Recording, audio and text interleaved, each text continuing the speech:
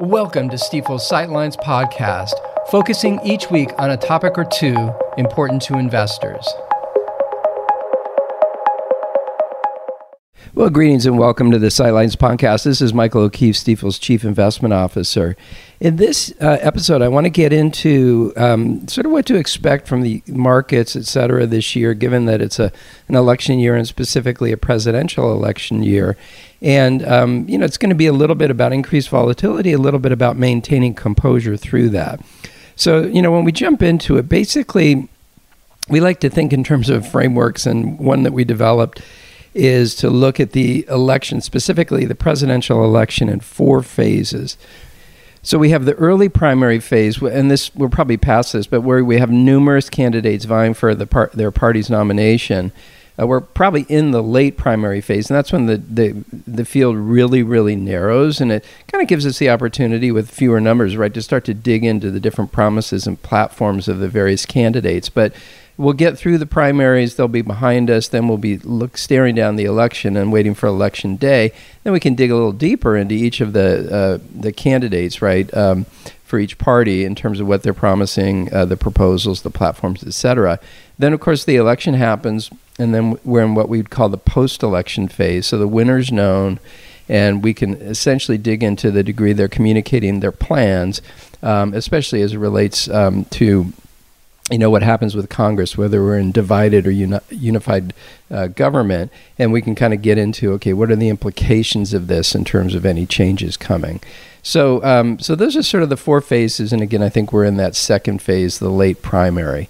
As it relates to the market, let's start with volatility. So basically, on average, and of course, every year is a little different, but on average, as measured by the what's called the VIX index, a kind of a measure of S&P 500 volatility, basically election years, presidential election years tend to be a little bit more volatile than the rest of the years. So to get into the numbers, from 1990 through last year, basically that VIX averaged 20.7 during election years, and it was 19.4 for all the other years, the average for those years. So slightly higher.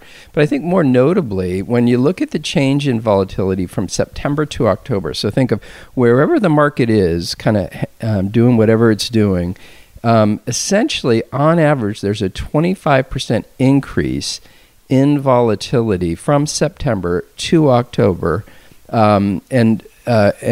and that's, I think all of them, I'm pretty sure, jump at some level. So I think the average being 25%. In any event, what people say, well, what's that about? And it really comes down to uncertainty, right? People are, there's uncertainty because of the election, and people are increasingly worried about it. And this is proven out in the sense that in other years, basically volatility from September to October is kind of muted. So anyway, that's sort of one important thing to be mindful of, is we should expect increased volatility, and especially a jump in that last month heading into the election. As it relates to sort of levels of performance, one of the other things we analyzed was to look at essentially the market right before and right after the election. And kind of the conclusion is, again, on average, the market tends to be sort of muted in the 3 to 6 months prior to the election. So the 3-month period actually is down 1%, and on the average for the 6 months prior was about 0.5. So, not far from zero. But then that 3-month move after the election is 4.1% on average. And for the 6-month period, 7.6%. Now, this is in 7 of the last 8 presidential elections. The one exception was the dot-com bubble burst, where basically the market were falling into that year, and through that year, really unrelated to the election in a way. So one final comment, we did study sectors a bit, and you always look for patterns. Hey, is there a particular sector that always does well during an election? You look for sort of almost like a playbook that can be repeated at each election, and the punchline is there really is one. So I think the logical conclusion is, hey, you got to dig into what the policies and plans are for an incoming administration and how that might be influencing various industries and sectors in the economy. So, of course, this is the first in what will be a number of segments, episodes on the election here in 2024, but we wanted to kind of kick it off with that sort of framing, right? What to expect. So thanks so much for listening, and we'll catch you on the next episode. Thanks again for listening to Stifel's Sightlines. Be sure to subscribe wherever you're listening to automatically receive each week's podcast in your feed.